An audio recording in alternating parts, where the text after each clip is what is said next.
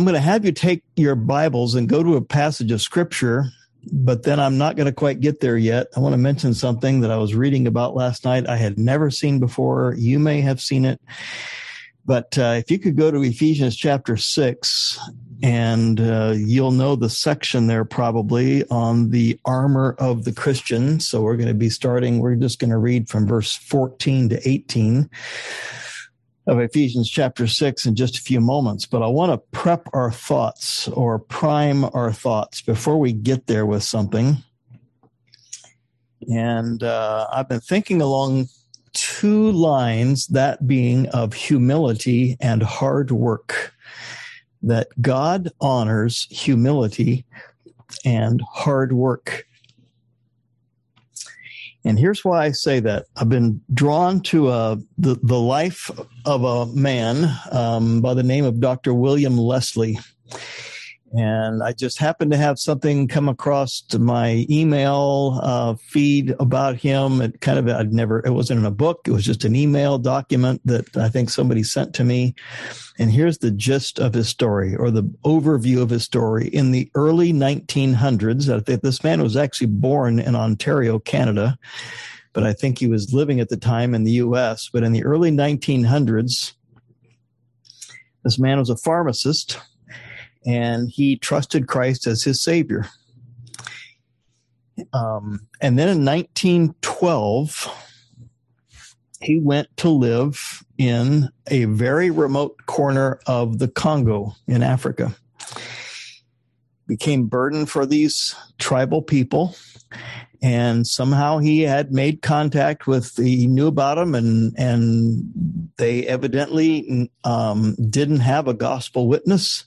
It was a very remote area, and he left his pharmaceutical practice, his pharmacy practice, and went to the Democratic Republic of the Congo. And he was there 17 years. 17 years in a very remote area, never saw the first person trust Christ as Savior. Never one. And yet the overview would be that after 17 years, there was some kind of conflict with the tribal leadership, and he was asked to leave. And so he did leave. He came to the U.S., but he came to the U.S. as a very discouraged man. He felt like he was a failure. He believed he had failed even to make the slightest impact for Jesus Christ. And then he died. 9 years after he came back to the U.S., he died. But the story doesn't end there, because that was 1912 when he went to Congo. In 2010, almost 100 years later, 2010, a team investigating that area of the Congo, a mission team, heard that there might be good soil there for missionary work. And so this team of people traveled by plane to the area, and then by dugout canoe through rivers, and then they hiked like 10 miles to get to the very first village that they heard about that needed a gospel witness. They thought that maybe there had been some exposure to the gospel, or at least to the name of Jesus in this area, but they really didn't think it went past that. They didn't think anybody had any real understanding of Jesus or Christianity. But what they found at that very first village was they found a network of growing, healthy, thriving, reproducing evangelical churches in this part of the Congo. It was dense jungle. It was right across the river from, this is what they found out later, is right across the river from where Dr. Leslie had been and built a house and built a compound and had a medical clinic. And he was trying to make an impact for Jesus Christ.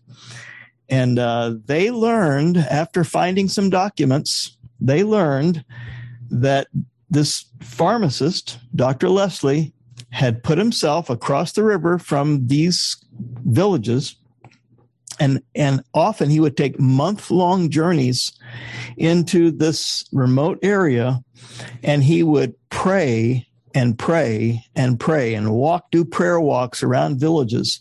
And then he would demonstrate love to these people, and he was working on evangelizing these people.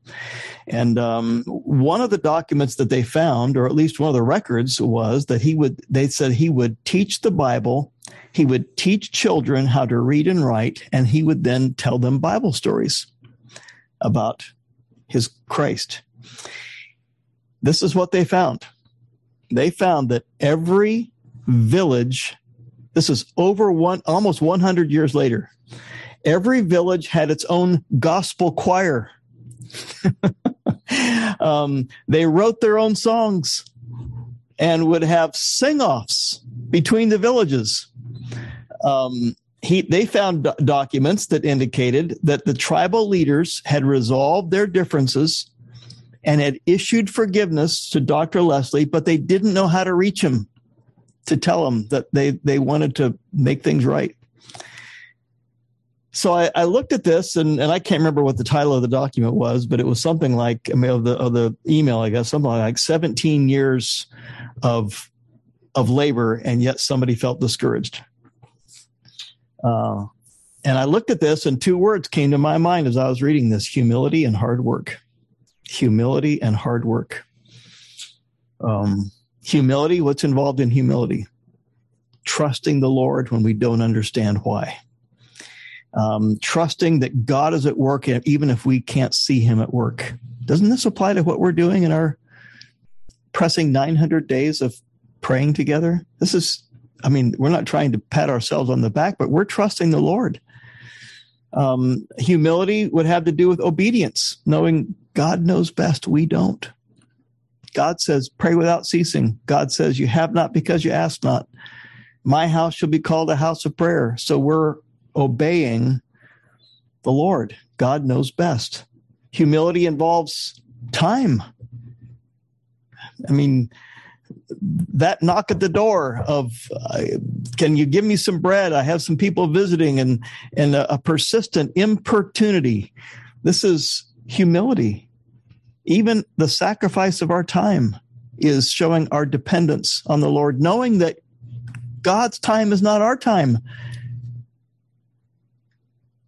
And so we don't give up. We keep praying.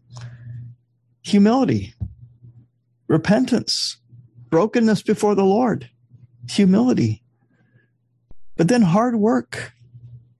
17 years of praying and teaching and jungle travel. Now, Stephen would not want me to say this. I'm not going to be in trouble, but he would not want me to call attention to this. I got thinking about this 17 years of this man, Dr. Leslie, praying and teaching and jungle travel. And I got thinking of if I have my calendar right, I may be a little off here, but when Stephen started the United Prayer Group, Sermon Audio was about 20 years old. And now we've been praying for almost 3 years, 20 years of pioneering, of sermon warehousing, if you will. It's hard work. I don't work for Sermon Audio, but I get to see a lot of what goes on, and it's hard work. The innovation side is hard work, and the equipment side is hard work. So 17 years of hard work really paid off. And I'm going to recommend that as we're praying for the Foundations Conference in December, 23 years of hard work, we're praying that God would use that in a miraculous way. That the prayer and the discipline, and even our discipline coming alongside the Foundations Conference and coming alongside United Prayer and waiting on the Lord. It may be that God wants us to pray for 17 years before he sends a revival, before he sends what we're praying for, or he may completely do something different. So with that, prayer or humility and hard work. let's read Ephesians chapter 6 and verse 14. And I think you'll see why this passage came to mind. I trust you will anyway. What I think in my head is not always obviously obvious to others. But Ephesians chapter 6 and verse 14 says, "Stand therefore, having your loins girt about with truth, and having on the breastplate of righteousness, and your feet shod with the preparation of the gospel of peace. Above all, taking the shield of faith, wherewith ye shall be able to quench all the fiery darts of the wicked. And take the helmet of salvation and the sword of the Spirit, which is the word of God." And we could pause there and look at this. This is army talk. Okay. This is aggressive talk. So we would even call this hard work talk. There's the breastplate. There's the feet shod. There's the shield of faith. Paul adds verse 18, praying with all prayer and supplication in the Spirit. In other words, this hard work stuff is good. And it has to be there. He mentions it first. But humility is what fuels it. Dependence on God, evidenced by praying, is what makes it all happen. So we have hard work and humility in the same text. Really, humility acknowledges our dependence on God and our understanding that what he knows for us is best. So I want to encourage us in this area of praying for revival, praying for awakening, with humility and hard work. And not everybody can be here every day, and we understand that. But thank you for those of you who are here whenever you can be. And we are dependent on the Lord. This is humility and hard work. Isaiah chapter 40 and verse 31 says, "They that wait," which is humility, "upon the Lord," dependence, "shall renew their strength."